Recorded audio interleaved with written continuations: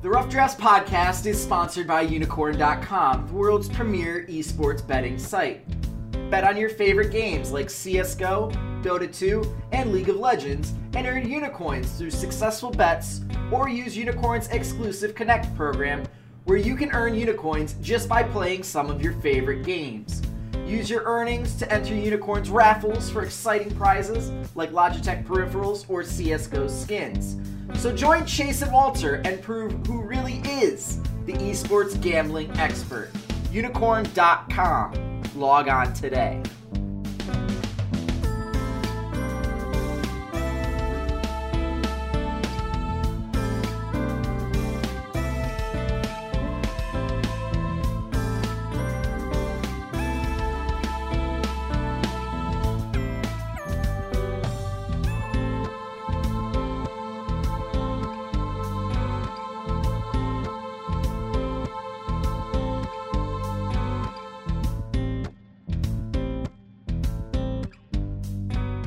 Hello, Internet, and welcome to a special edition of the Rough Drafts podcast.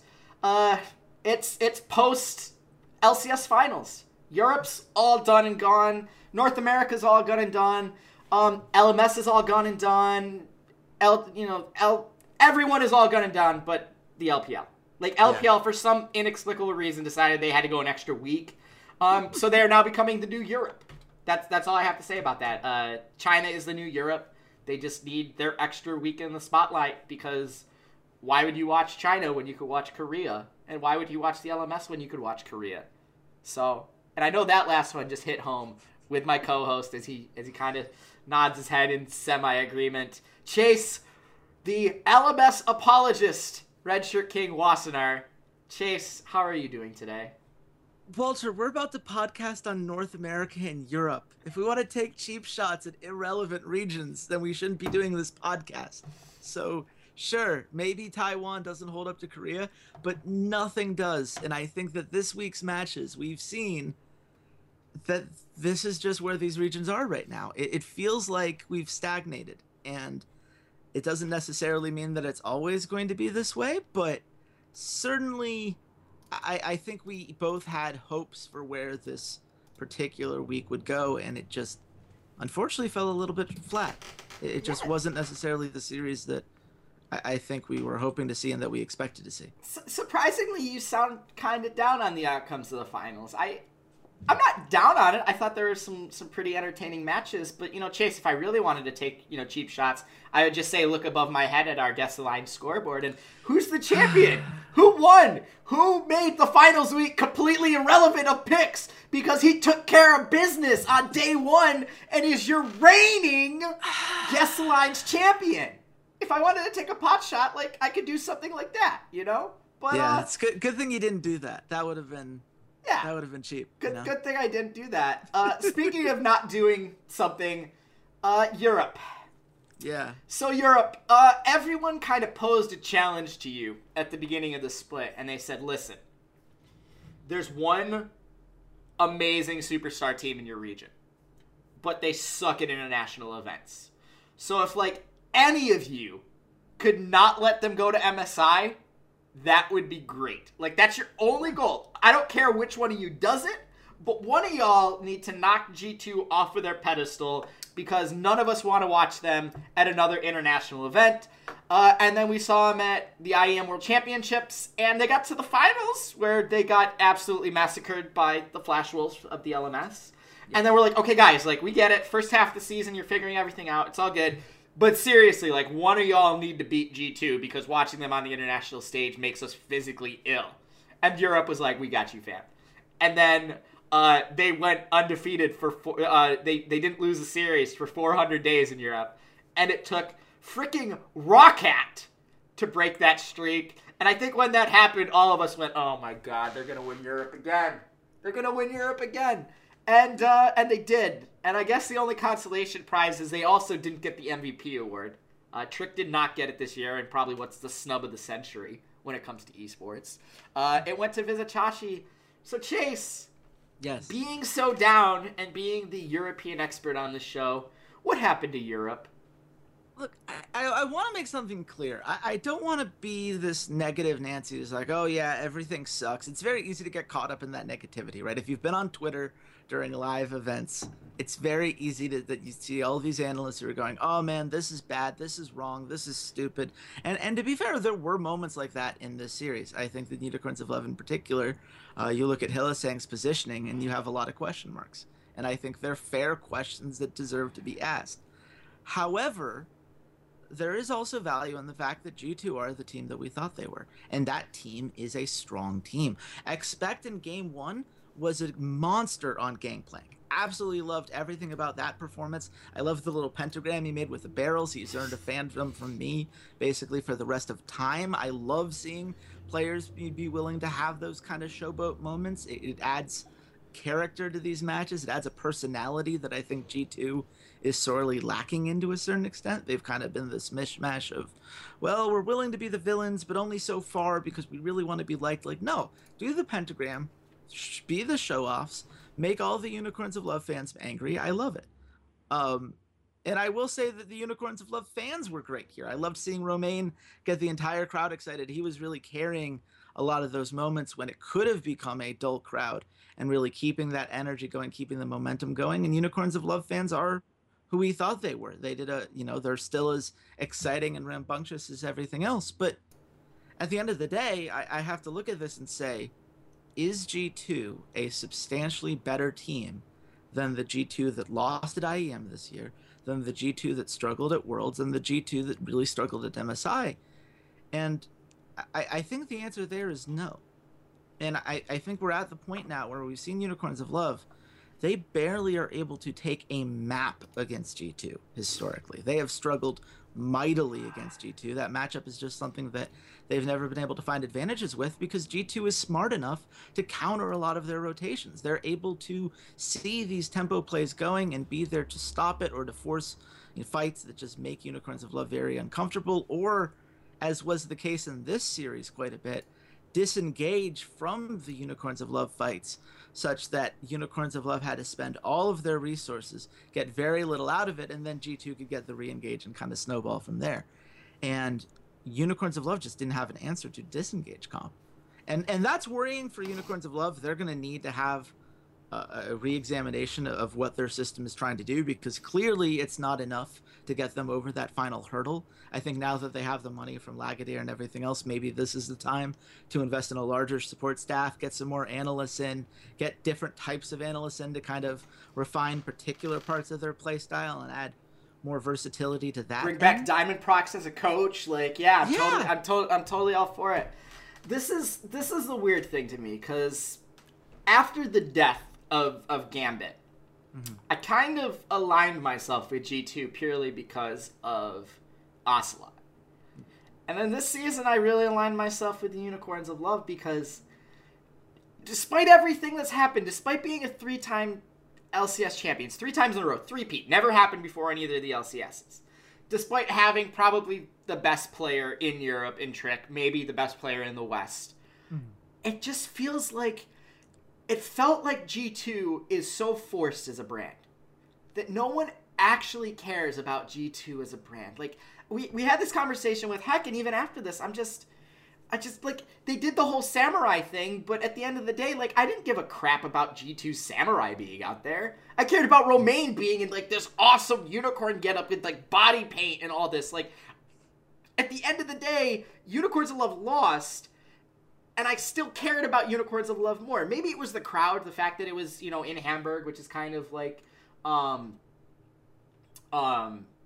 of Unicorns of Love backyard. That's like their home turf. When you're talking about Hamburg, Yo said that he's from Hamburg. Very German kind of oriented organization. And I don't know, like, where does G2 go from here? They've won Europe 3 times. Obviously, they need to perform on the international stage. Yeah. But where do they go from here? What do they do?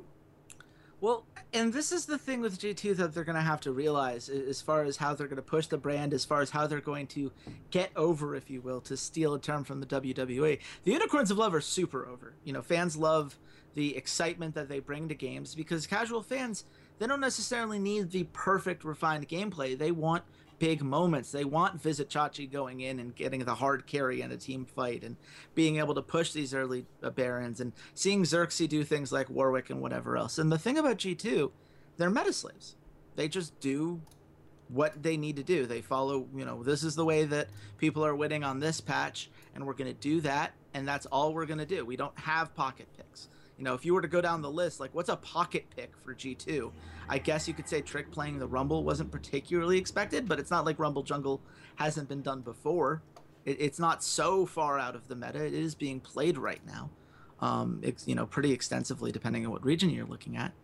So what they need to do is just embrace the fact that people aren't going to like them very much. No one likes the team that just constantly shows up and just wins, especially when they do so methodically. So be the bad guys. Be like, you know what? It's not our fault that no one's good enough to deal with us. I would love to see Perk show up with something like that. I would love to see Sven and Mithy come out and say, look, we're the best bot lane in the league, and at this point, we don't know who's close. And sure, maybe Fnatic can say they're close, but let's see how Fnatic did when the pressure was on against us. Oh, right, we destroyed them in that series.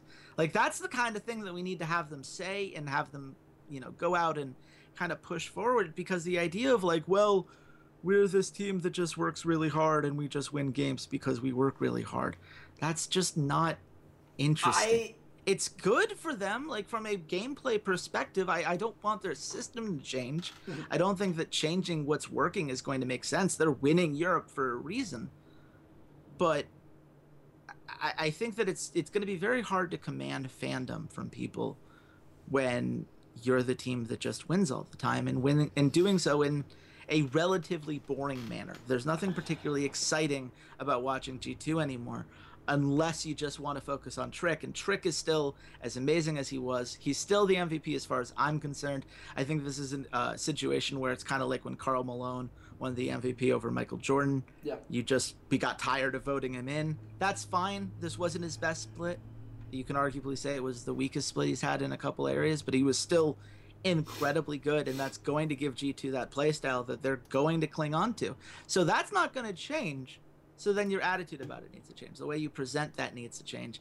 And I want to see more things like the video we got when they got back from MSI last year, where they were making fun of like the We Are LCS video and trashing everybody's logos. I want to see that team, because that team is going to be fun to hate. That's going to inspire at least emotion, which is something that would be, in my opinion, good for the brand. But you know what? G2's brand is doing fine. They've got teams in other esports that are still very popular. So maybe they don't care. I'm not particularly sure, but I'll put it this way. Mithy complaining about, well, we work hard, so like us, guys. That's not going to get them anywhere. No, have like, that's the thing, is like a team like the Spurs can get away with having no personalities because they're decades built, and the personality on that team is Popovich. Right. Like, maybe that's G2's game here, is they're just not going to have personality with their players, and they're going to totally rely on, well...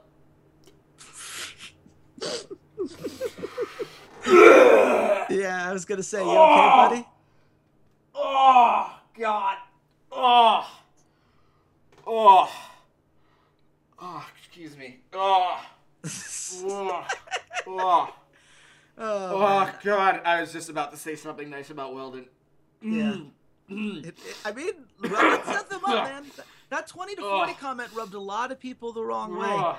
And, you can look at G2's early game in this series and say that they totally believe it, and how frustrating is that we have another team that's willing to just wait out the early game, because as long as they keep it close, they know they can take it from there. That alone could be a thing. I'd love to see Joey Youngbuck back and maybe being more of a personality there. When he was on the Copenhagen Wolves, he certainly had a chip on his shoulder and expressed it in ways that made you can't pull a chip on your shoulder when you've won 3 regional titles. Like that doesn't happen anymore. Like, I need arrogance now. I need smug arrogance of, like, you're going to go into this offseason. Like, I want to see G2 do videos on every single other roster move and just, like, laugh. Yeah. And just be like, oh, you think that's... Like, I want them to go full heel. And I'm not sure that they want to go full heel, because I just think that they're super focused on winning. But at some point, like, what does a regional title mean? Like, if you're the only team truly playing for it, what does it mean? So, and that's not their fault. That's the rest of Europe. I think the rest of Europe needs to kind of catch up to them. Yeah, But I mean, this is the thing that we talk about all the time, right? Is that you need, for a region to improve, it can't just be one team. One team going to MSI and then being the top seed for Europe going to Worlds is not going to be enough to make the region as a whole better. You've got to have that second or third team that can really push this G2 team to be better than they are. I don't know who's really challenging them behind their heels and forcing them to adapt and change the team that they are. They haven't had that crisis of identity moment where some team has come in and countered what they have to do and made them say, hey, you have to find another way to win. You can't win this way. We are able to scout these things out. We're able to throw Trick off. We're able to do any of the things that have happened to them multiple times on the international stage. Until someone in Europe is able to do that and do so with at least a little bit of consistency, it don't have to win every series, but at least keep that close, at least keep G2 honest. I don't see what's going to exist in Europe that's going to make G2 better. I don't think anyone's pushing them to be a better team right now. And maybe pride will be enough for this MSI. I don't know. I know they already made a, we're going to take a quick break, haha, vacation joke, which good for them. You're allowed to do it. I don't know how seriously they're going to be taking MSI, but I mean, I would, if I'm them, I feel like this is a series that you take.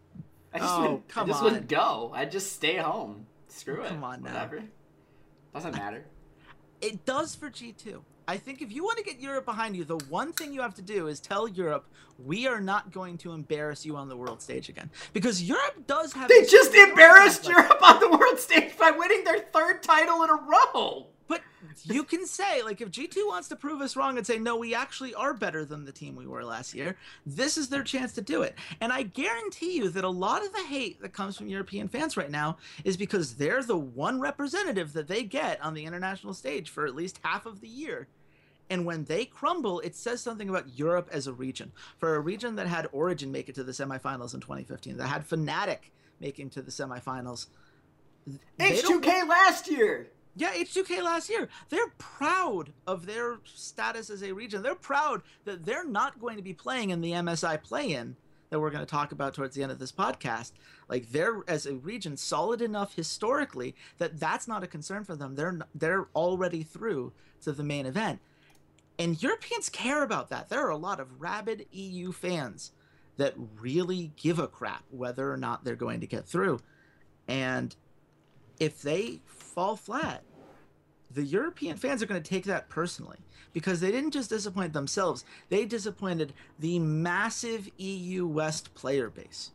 And I think that that's something where, if ever MSI was going to truly matter, I think this is a tournament G2 needs to do well at. If they go 2-8 again, I don't think they're ever getting EU fans. Like, I don't see how they bounce back from 3 bad international performances and then tell them, no, don't worry, we're the best representatives for the region, though. That's not going to go over well. I mean, that's probably pretty fair. A couple other pieces of news from Europe just to cover before MSI. Yamato Cannon out as the coach for Splyce. I think that pretty much fits the narrative of how Yamato Cannon works as a coach. You bring him in for the first couple of splits.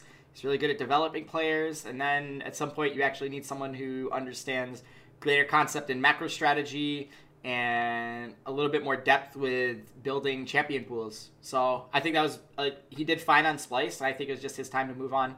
What are your thoughts? I mean, yeah, I think that's absolutely correct. I mean, we've brought up the idea of Yamato Cannon as a starter coach before, and I think that it's proven to be correct. I don't think that he's a bad coach when it comes to the strategic end of things. I just think he's a limited coach. Yes. I think that there's a very particular meta in which his macro knowledge excels, and that's the times that we've seen him on the desk. You know, we've seen him as an analyst before on that kind of position, and there is a region for it. He does have some knowledge in that regard, but it just doesn't carry over from meta to meta very well. This season, Splyce spent most of it looking off. They just didn't have all the pieces come together, and I think that when you look at the way they lost in the first round, that was the epitome of what Splyce's season has been. They had opportunities, they should have been able to handle the series, and then they just fell apart by shooting themselves in the foot. And I think that if they want to be a better team, if they want to be back to that top tier team that they were, I think they need a new coach. I think it's going to be a move that benefits both parties in the long run. I think Yamato Cannon will do well. I'd like to see whoever buys Misfits Academy or Fnatic Academy at least consider him for that role. That's what I was going to say. Yeah. He's going to be a very good coach for one of them. Like, he's going to be the perfect coach for those two organizations when they come in. And as, first-time LCS teams probably. Yamato Cannon seems solid. He has all the connections that you need. The other bit of news, because Fnatic and Misfits Academies both got into the LCS, that means we'll be saying goodbye to two organizations from the European LCS, Giants Gaming and Origen. We've already seen players on both rosters announce that they're open to other options, they're open to explore different teams, etc. And we've also seen Xpeke say that it is Orien's intentions to compete in the European Challenger Series. Okay, so what soccer team buys that spot? Let it go. I'm going to repeat this. Let it go. It's okay. You can go down as one of the best mid laners to ever play in Europe, and that's a fine legacy. It is okay. You are a first ballot Hall of Fame player when you finally retire and get out for whatever that Hall of Fame ends up being. You can discount him all you want, but there was never a season during his career in which he was not a top 3 mid laner in Europe. He's always been... What? Yeah, What about last summer when he played mid lane? Okay, well, he didn't play mid lane for all that long. That's not fair. We're talking peak Xpeke. We're talking 2015 and beforehand when he was in when he was the real mid lane, prime of his career, playing full time. That guy was a really good mid laner. And I think that certainly his personality, the influence he had on the scene, getting Fnatic fans to buy in, the Katowice moment, he has so many of those historic moments. You don't need to be a great owner, dude. Like, Ocelot needed that kind of reinvention because his career went down as the guy who was really good until he got beat at this one tournament and he was never the same guy. Like, that reinvention, that understanding of business and how to make that org work, not everybody has that skill. Just because you don't have that skill, that's nothing to be embarrassed about. It's just means that you have a different path moving forward. But holding on to this is not going to make your life better, man. Origin's not going to suddenly become a well-run, well-organized organization that doesn't get fined tens of thousands of dollars because you can't fill out your paperwork properly. Like, you're just not good at this. Let it go. Let it go. As the age-old Norse proverb says, let it go. Let it go. Let it go.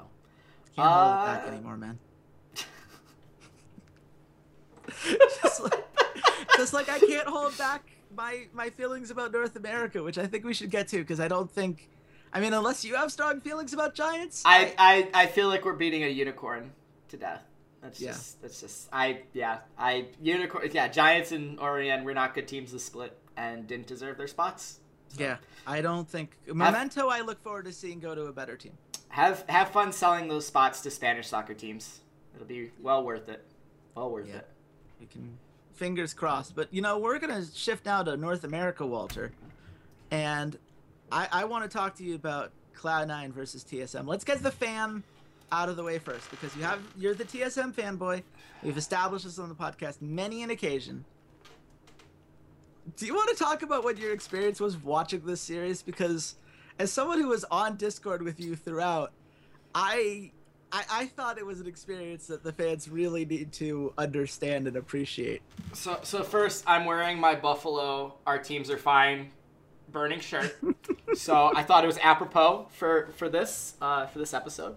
The first two games was rip-roaring hilarity from me. I was openly cackling and just like, oh my god, I can't believe this is happening. We're so much better than them.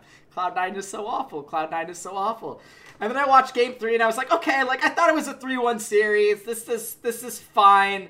And then Game 4 happened. And we won games 1 and 2 in like an hour. Like combined, it was an hour. It was an hour of me just laughing my head off and like the happiest person on the planet. And games 3 and 4 just dragged on for frickin' ever. Between the two of them, it was like an hour 40. It was almost an hour and a half. And it was like an hour and a half of misery. of just me being absolutely miserable. And I'm very thankful that my fiance saved me almost at the end of game 4 when she was like, listen, we really need to cook dinner. And I was like, okay, yep, absolutely. And I went downstairs and I cooked dinner and I ate dinner and I didn't look at my cell phone. And I went for a walk with my new puppy. And I didn't do anything. And I was out staring across Lake Ontario. I was out on the pier with the puppy and my fiance. And I finally had the balls to look down at my phone. And I saw TSM 1. And it was like all the clouds above the lake just kind of disappeared. And there was a single ray of sunshine that formed a perfect circle. And inside the circle was the TSM logo. And I just tweeted, nice. So, and then I came home and I watched Game 5, and I'm really glad I didn't watch Game 5 live because I probably would have needed a defibrillator. Yeah, I think that's fair. Both teams looked like shit. Right? Can I be honest? Both teams looked horrendous. This was a really bad series. That was a really just... I don't know if it was on purpose that both teams are just that bad in the early game that it's like... It's just like, let's just get in the mud. Let's just play this just really grimy, gritty, solo QS game because we know the other team's really good at team fighting. Let's just try and like, just change up the pace. And just, it was just so sloppy. Yes. Like across the board, it just, I feel way better about when we get Doublelift back in the off season. When he comes back for summer, like, Hodge's massively improved. I thought Biofrost improved over the course of this split. Like, he's going to get back one of the best 80 carries in Western history. We're going to get back a solid shot caller. Like, we're going to gain back that ability to, we can play for laning phase and dominate the laning phase. And then we also will have this really strong late game kind of macro shot calling aspect. And sure, there's going to be moments where Doublelift does stupid things, like goes and split pushes against a Malzahar with no QSS, just for some inexplicable reason, or ease into a Victor to try and kill them when it's a Victor and all he has to do is press Q auto attack and you die. Like, those moments are going to happen, but I gotta think it'll be cleaner. If you have 3 of the top players at their positions, it's gotta be a cleaner game, right? Like, you would think. And this is one of those things where if I'm going to talk about stagnation in Europe, we have to look at the fact that TSM, without Doublelift, just won North America again. And at this point, it's like, well, what do we do? Why? How is it that we still have TSM versus Cloud9 in the finals? Like, this was the 6th time, apparently we miscounted last week. 6 times? It is 6, not 5. Yep. And we've only seen 9 finals. That's like, we're talking 2/3 of the time. This is what we get. Yep. One of them involved Good Game University, which, shout out to them, but I don't think that spring season is something we could really compare to the modern game. No, you can't. This is hugely concerning for me, because if these two teams playing as sloppily as they were are the best that North America has to offer, then I think we could say the same thing we say about G2. Like, who's pushing the region forward? What do you see? We saw the 3rd place game, obviously, and that series was incredibly sloppy as well. Like, is there a team that's going to push this forward, or do we just have to pray that Doublelift alone can be the savior of the region? I'm going to go back to just this reoccurring point and reoccurring thought I have in my head of Western fans, we need to give up on international events. We're like, let's be brutally honest for like 10 minutes here. Yeah. We're never going to win an international event where a top-tier Korean team shows up. Mm-hmm. Like, as long as SKT and KT and Samsung exist as brands, as building blocks, as... They're just so far ahead of us in everything. And it's not something magical. It's not like something magical where they're Korean, so they're automatically better. They just know it better. They know esports talent scouting better. They know how to... create a structure that works for their players in terms of training, in terms of nutrition, in terms of all this stuff. They've been doing this forever. Yeah. Like, we're still in year 4 of having a structured league for our players to play in, a consistent tournament system for our players to play in. Like, they're decades ahead of us. They had Brood Wars. Yeah. Like, Europe is a little different because they've had Counter-Strike for a long time, but they even weren't at, like, the level of, like, of Korea where it's super strict, like, in gaming houses, practice schedules. Like, you hear Richard Lewis tell stories about the old, like, 1.6 days, and they're like, yeah, it's just, like, playing like, you know, community center rugby where we all go out for a pint before the game. We win our series, we go back to the pub and drink another pint. Like, that's not playing a video game like professionally for money like that. That's like, yeah, I play it in my off time because I enjoy it, and there happens to be tournaments and I happen to make money at it. That's kind of like how I gamble. It's like how I gamble on the LCS. I don't make my living off of gambling off the LCS and constructing models every single day and trying to figure out where I could game the system like our friend Steve Kaffmeyer or like the fine folks at Unicorn. Like, that's not my job. I do it as a hobby, and when I win, I'm like, yeah, this is awesome. And when I lose, I'm like, it's okay, whatever. What did I really lose? Like, this is a hobby. This is for fun. Like, we're not going to beat Korea because we're not there with the infrastructure. Like, we have to import that entire system over here, and it's not going to happen. Because there was a very interesting discussion that's happened in CSGO over the last couple days. And Thorin did a video on it where it had to be about, it was like North American CSGO players shouldn't be focusing on their brands. They shouldn't be streaming. Like, oh, if North American CS players want to be successful, they just need to play the game. They need to stop worrying about YouTube videos and streaming and all this other jazz. You just need to play the game. Guys, that's not what North America is about. Right. North America is not about winning. It's about making money. That's the American dream, is to make frickin' money. We want to be rich. Like, sure, having titles is awesome, but you want to know what's even better? Having a Lamborghini. Like, I can't drive a trophy out there and, like, pick up girls with a trophy. A trophy's not going to do that. A frickin' Lambo is. I'm pretty sure chicks dig ELO. At least that's what the internet tells me. Like, I don't even want to make jokes about it. Like, let's be serious. All these guys are focused on branding, are focused on how do I make more money. And, like, winning a title is great, and that brings prestige in the region. But what's better is I can go stream for 10 hours a day. Like, I'm a cutie pie. He stopped playing because he wanted to make money.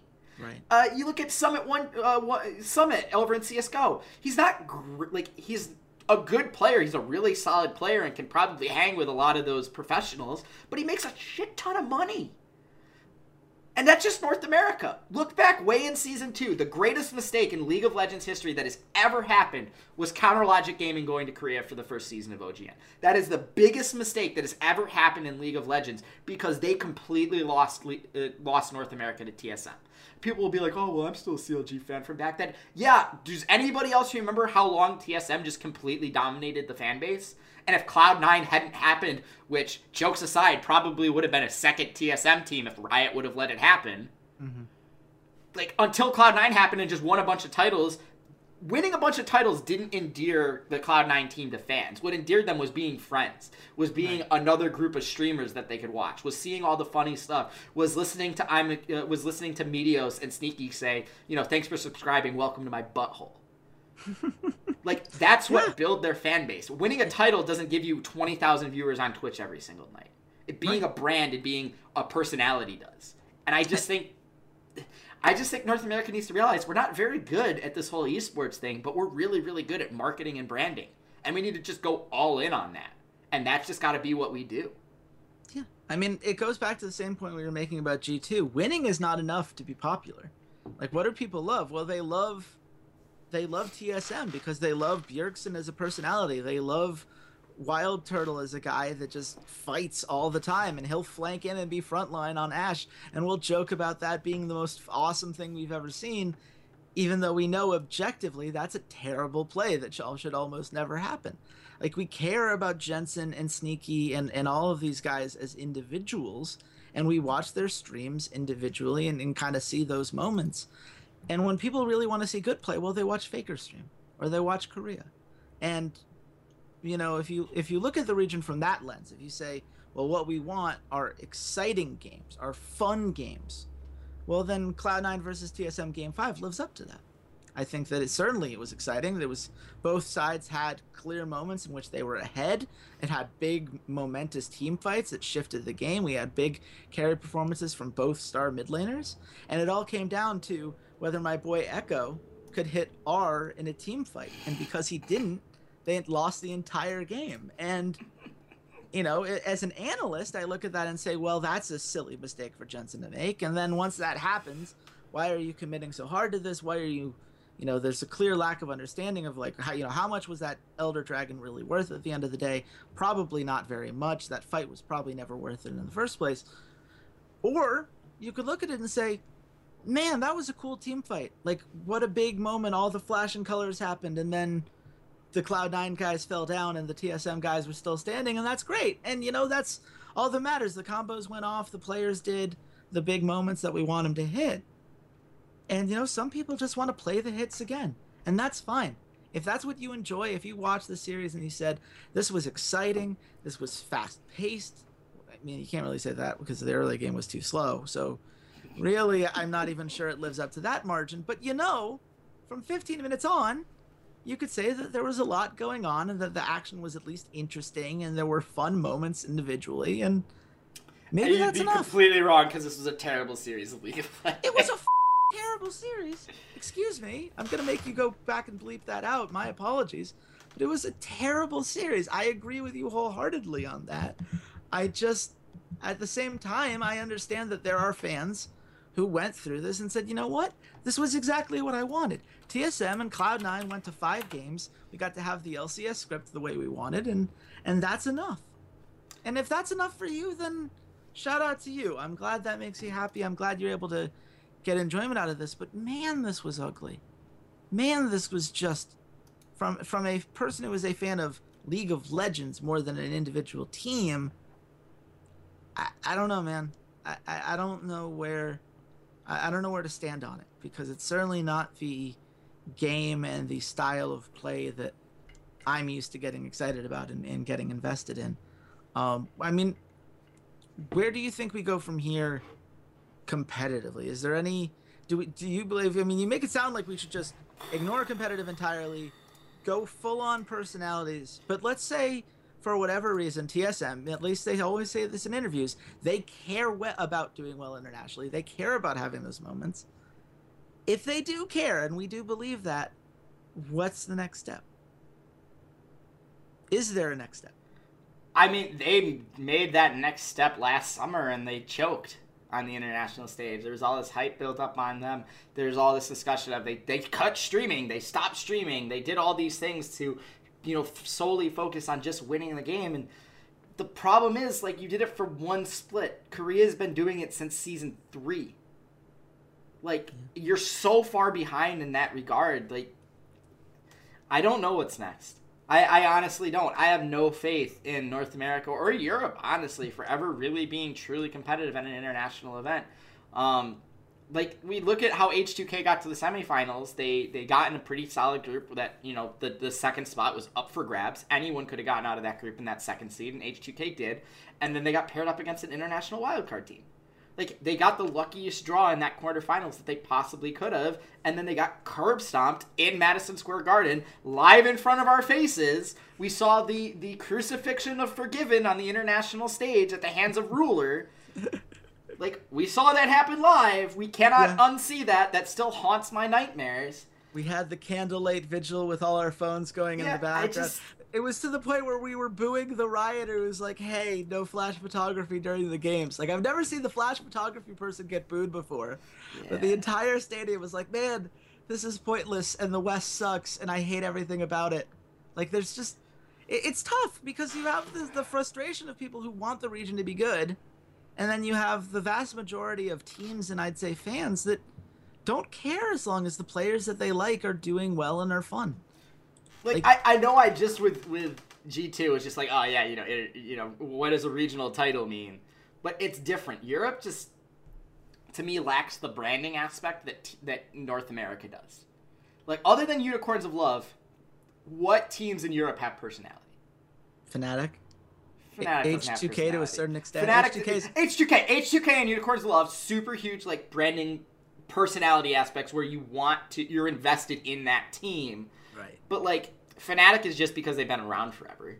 You're not invested in that team because of their personalities or anything. They're very muted in terms of what their personalities are, other than Soaz. But even Soaz's split was quiet. Like, he didn't do anything crazy this split. Yeah, I mean, Soaz and Caps have a personality. It's just that personality is kind of being an asshole. Like, you brought it up. G2, you have Mithy going out there begging people to like them because they work really hard. Like, you don't have that in North America. North America, people are going to care about TSM. People are going to care about Cloud9. People are going to care about CLG. You have FlyQuest. Everyone cared about them just because it's Hai. Like, Right. Hai has a personality he's a very charismatic person. Yeah, over in Dignitas, they did a lot of stuff with the 76ers to try and build out those players, especially Someday. Get to know who Someday is. He does a lot of streaming, a lot of interviews, like all that kind of stuff. Like, that's what NA focuses on, is they're like, we're going to do all this branding stuff. We want to make you care about our team. We want to build a personality that you're invested in. Team Liquid did a freaking reality TV show where they did an hour-and-a-half long documentary about their like terrible season from hell, like to introduce you to the team, to be like, this is what happens going on behind the scenes. And sure, it was definitely shot in a way to make you think and feel certain ways, but like, I don't see Europe doing that. I don't see Korea doing that. I don't see China doing any of that. Like, North America, at its core, is 100% about the branding, about making you care about the organization and the players inside that organization, and making you want to buy t-shirts, and making you want to buy jerseys, and making you want to do all that stuff. And I don't see another region on the planet that cares about that. I don't see another region on the planet that really makes you want to, in terms of English audience. I think I was gonna LPL say. and LCK do that to their audiences. I don't care. I'm not one of those audiences. I am an English-speaking audience, so I care about North America and Europe. And I don't see LCK, like, we had this entire thing where the Tigers were like, oh yeah, we're gonna build up this like worldwide kind of branding aspect and pitch to an English-speaking audience. And during Worlds, they had like an English Twitter and all this other stuff. And then the team blew up, and look at all those plans. They miraculously disappeared. Rock's Tigers did not try to expand into the English-speaking market. It all disappeared. Like, it's weird how that happens. Yeah, But- well, I mean, and to be fair, like, if you're not a local region, well, the only way that you're going to get the West to care about you is if you're really good. And if you're really good, then you don't nearly But have to put in what- the same level of effort. But what team gets their name chanted no matter where the hell you are? Well, SKT. No. TSM. No, don't bullshit me here. It's I- TSM. You go to I a thought you were random talking live event in Turkey, and they'll be chanting TSM as a meme. That's true. Like, it happens. You have two random international wildcard teams playing on a stage, and you get TSM being chanted. Like, that's the power that North America has right there, is that we can make people around the world care about our brands, and they don't have to win. TSM hasn't won a world championship. Cloud9 hasn't won a world championship. Hai hasn't won a world championship. And you have people that love Hai or hate Hai or are going to threaten to kill him because he made some comment about some a K-pop band video game. I don't know what it was, but he had like an article written about him where it was like he badmouthed something and the entire Korean population was like, traitor! And like everybody had an opinion about him. Like, Europe, you don't have an opinion about all these teams. That's what Heck and I talked about. So I think North America just needs to double down and go, we're not going to win any international events, so let us put a jersey in the hand of every player.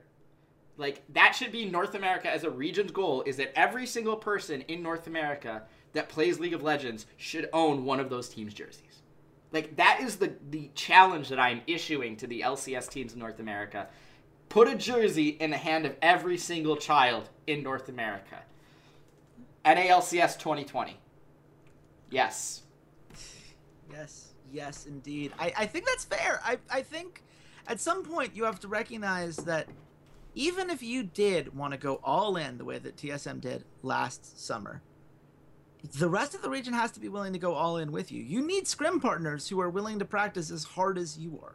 You need players. Everybody needs to be able to buy in and convince themselves that, yes, this is the number one, best, most important thing. And I think you made the argument, and I agree with it, that I don't think winning an international event is going to be the best thing for the region. I think that the best thing for the region is for this regional play to continue to bring people in.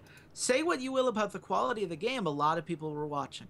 A lot of people tuned in to see Cloud9 versus TSM. Those view numbers went very well. And if you're Europe, I think it's only a matter of time before they realize they need to do the same thing. We don't have a lot of streaming personalities per se locally, as far as the English-speaking stuff goes. There are players who do very well in their language. We have some German streamers, some Spanish streamers who really inspire a lot of love in that end. Origin surprisingly has fans in Spain, because they still have Xpeke and they still have some other, that Spanish organization influence does matter. But I think that at the end of the day, you're just going to have to find a way to make people care. And if you're relying on winning international competitions to do that, well, we might be here for a while. And G2's finding that out the hard way. Though, I don't know. Maybe if you want to get optimistic, if you're a person like me who wants to believe that these regions can be both entertaining and competitive, the hope is that eventually you get enough talent concentrated on these individual teams that can show up and perform, that you can carry that momentum going. But I feel like success on that end will almost be a byproduct of what they're really focusing on, which is building an org that people will care about. And if they happen to be successful on the way, great. But if they're not, TSM's still going to be TSM, and that's never going to be a bad thing for them. Well, Chase, we just finished talking about North America and Europe, so talking about secondary regions that'll never win a title that no one should ever care about. Well, this is what I was going to say. If you're a wild card region, then the only way people are going to give a crap about you is if you're good. They're in a completely different position. We've got 8 regions here that are all going to be trying to win the hearts and minds of people, and most of them will fail miserably. But true. A couple of these will catch on and will, make big moments. We've had players like Kira, end up becoming these kind of... Yeah, like there are players who become memes that survive even if the team isn't necessarily great, so... Is it Lep, the Brazilian top laner Lep? That was the meme face that's like 16-1? Like, just fantastic. And Chase, we watched 2 regions last night together. We did some VOD review together, but you are going to flex a little bit more hipster cred here because you've done a bit of a deeper dive into the international wildcard scene. So just real quickly before we end the podcast and have to actually go watch these games this weekend, if you want to torture yourself, I suppose. Let's just look at the 2 groups and what are your thoughts on Group A? Group A includes the Dire Wolves from Oceania, Rampage from Japan, Red Condis from Brazil, and Supermassive Esports from your old stomping ground of Turkey. Yes. So just what are some quick thoughts about this group? Well, I'm going to say that Group A is pretty stacked, I would say, across the board. If you're looking at, the Pool 2 teams, Japan and Oceania would have been the 2 you pointed to as the most likely to surprise people, mm-hmm. The greatest potential to surprise people, and they're both in this group. So you have 4 teams, all of whom are relevant in terms of winning Group A. Any one of these, I think, could come out on top in a perfect world. Maybe Rampage would be a bigger shock, but any of the other 3 could do it, and it wouldn't be the craziest thing in the world. Okay. I think that Brazil has to have the advantage. I think that you're looking at Talkers, the former INTZ guy, is the mid laner. He's been a joy to watch nowadays. They also have substitutes, in that mid lane position with Yoda, who is a huge personality when it comes to streaming. He's got that. If you've ever watched on YouTube and you've seen that FON meme, the phone meme, that's him. He's that popular that entire YouTube has just gotten taken over by people who just want to, make Yoda memes. You've got BRTT, the famous hard-carrying AD carry, but they also have Sacy, who's this guy that you probably don't know very well, but is a great team fighter and is fun to watch. Diode, the French support, has played with BRTT before. Great playmaking support. His thresh is incredible. He's going to continue to be that kind of roaming presence. And Napon is a great counter-jungling jungler. He will go into the enemy team, get early deep wards down, and he will mess with what you're trying to build throughout the entire early game. So I think that they're the favorites.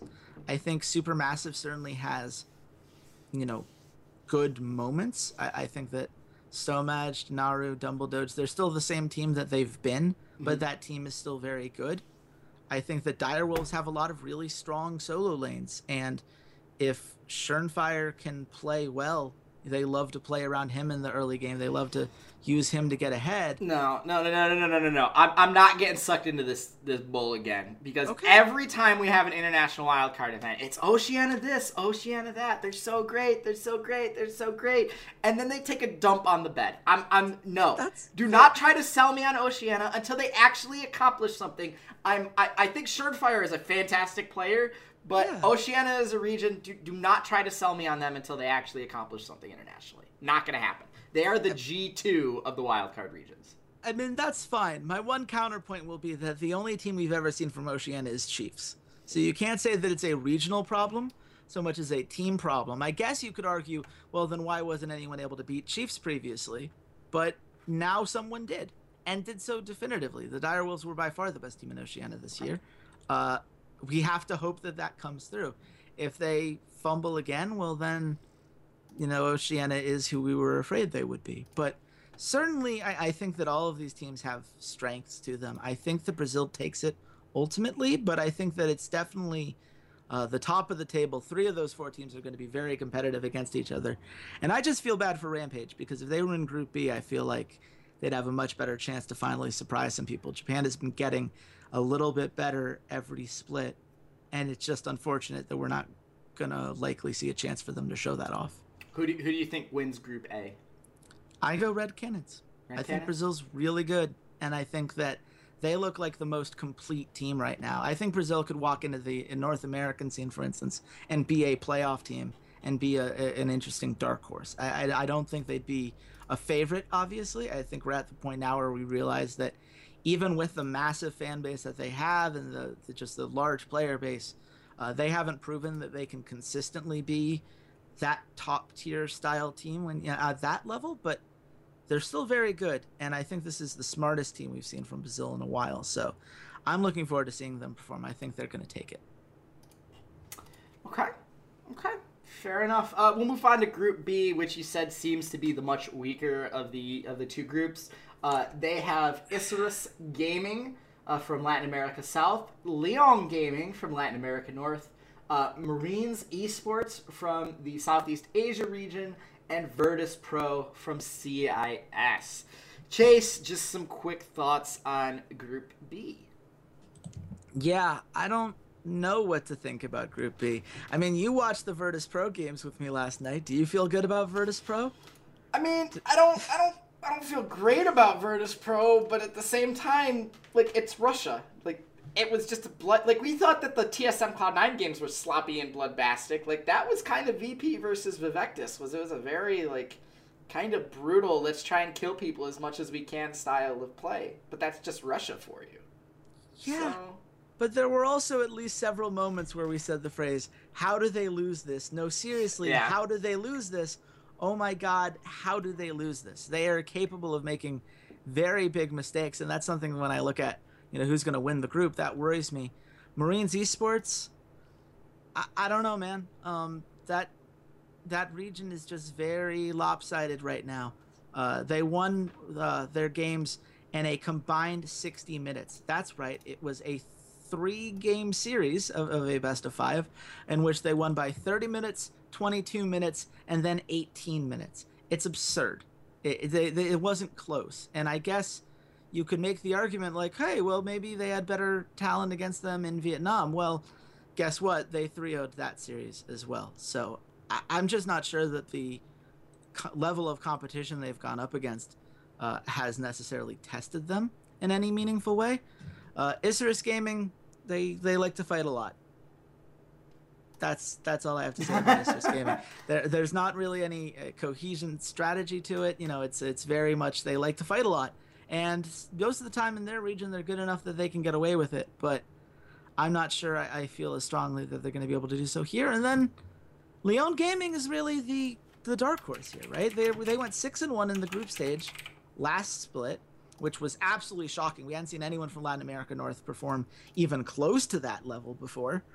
But the split before that, they were 1-6. So which team are they?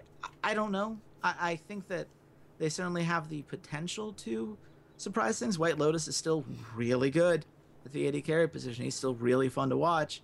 Genthix is still a playmaker.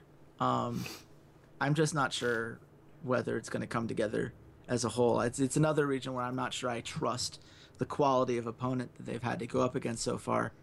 It was pretty lopsided, both of the series that they played. So we'll see. So which team gets fed to Flash Wolves then?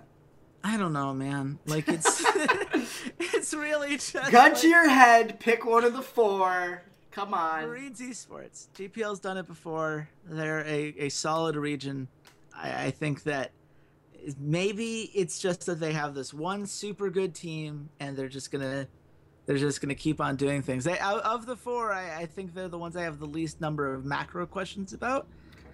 It's just that I don't know if I've had to ask any questions because so far they've been so far and above their opponents that it's not really a relevant thing to have to worry about. So I don't know, man. I think that Group A has 3 teams that I could genuinely see giving TSM a run for their money, and I'm not sure any of the teams from Group B could do the same. So it's just kind of unfortunate that this is how it broke down, but it means that we have very interesting groups, right? Group A is going to have a lot of talented teams. Group B, someone's going to surprise us. Just by definition, somebody has to surprise us. Please, oh please, somebody surprise us. I ain't too proud to beg. It's not surprising that I'll select Virtus Pro because they have one Ukrainian player on their roster. Yeah, fair. That's why. Go Paranoia. Make me proud. That is as good a reason as anything else when it comes to Group B. That's very fair. Well, I hope we made you guys proud because I certainly was not proud of our gambling during the finals week. We got 1 out of 6 of our bets correct, and that was the 5 maps for TSM over Cloud9. I don't want to look at the final numbers because I don't care. All that matters is it's over with, and we don't have to gamble on favorites anymore. Listen, after the regular season, we talked about this in Europe, that Europe just didn't have underdogs win, and it was something like 11 times an underdog won. 6 of them were Roccat on their crazy run, and 2 of them were H2K, or were Unicorns of Love over H2K. Europe was really hard to gamble in. So we ended in the negative there. I don't remember by how much, but we ended in the negative there. Enough. We were in the negative enough. And in North America, we ended up in the positive. I'm like 99% sure we ended up in the positive. So we will go back into the LCS in the summer, and we will hopefully have learned from how our spring went, and maybe we just got to gamble on more favorites. Maybe that's just what it's got to be, is more favorites in Europe, because that was pretty definitive how terrible gambling was in Europe. Yeah. It was it's a thing. I mean, honestly, at some point you just have to recognize that there are tiers of teams for a reason. The good news is we're going to have fresh blood at least. I don't know where Misfits Academy and Fnatic Academy are going to land, mostly because I don't know which of those players are going to still be around and which ones will get moved up to their main rosters before they have to sell the spot. Kikis, I believe, should move up to Fnatic. He has already tweeted out that he is entertaining offers, so... Huh. Him and Clyde. Just gotta say. Okay, Fnatic. Sure. Fine. Okay. Whatever. I don't even care. I don't even care. I don't even care. I don't even know. You just have this love for Kikis that you want him on Fnatic's main roster, and he hard carried throughout that entire playoffs. He's really good. What do you mean a weird fixation? I just watched him play. He's a really good top laner. I mean, he's inconsistent as hell. Yeah, but you don't want him on Fnatic. You want him on some other team where he'll be super successful, and you know. Yeah. I like him on Fnatic. I think he'd be a fine fit for what they're doing. Whatever, fine. Yeah, sure. Go to somewhere else, Kikis. Please be in the LCS again. I miss you. I miss watching you. I miss seeing your weird picks. I miss seeing you carry games on a stage that matters. Like, please. Come on, somebody realize that he's a good player. I don't know how we're still having this debate. Whatever, fine. Let's just. I hope somebody realizes this has been a podcast, and Chase has officially broke himself. He is incensed that Kikis can't get onto an LCS roster. Just absolutely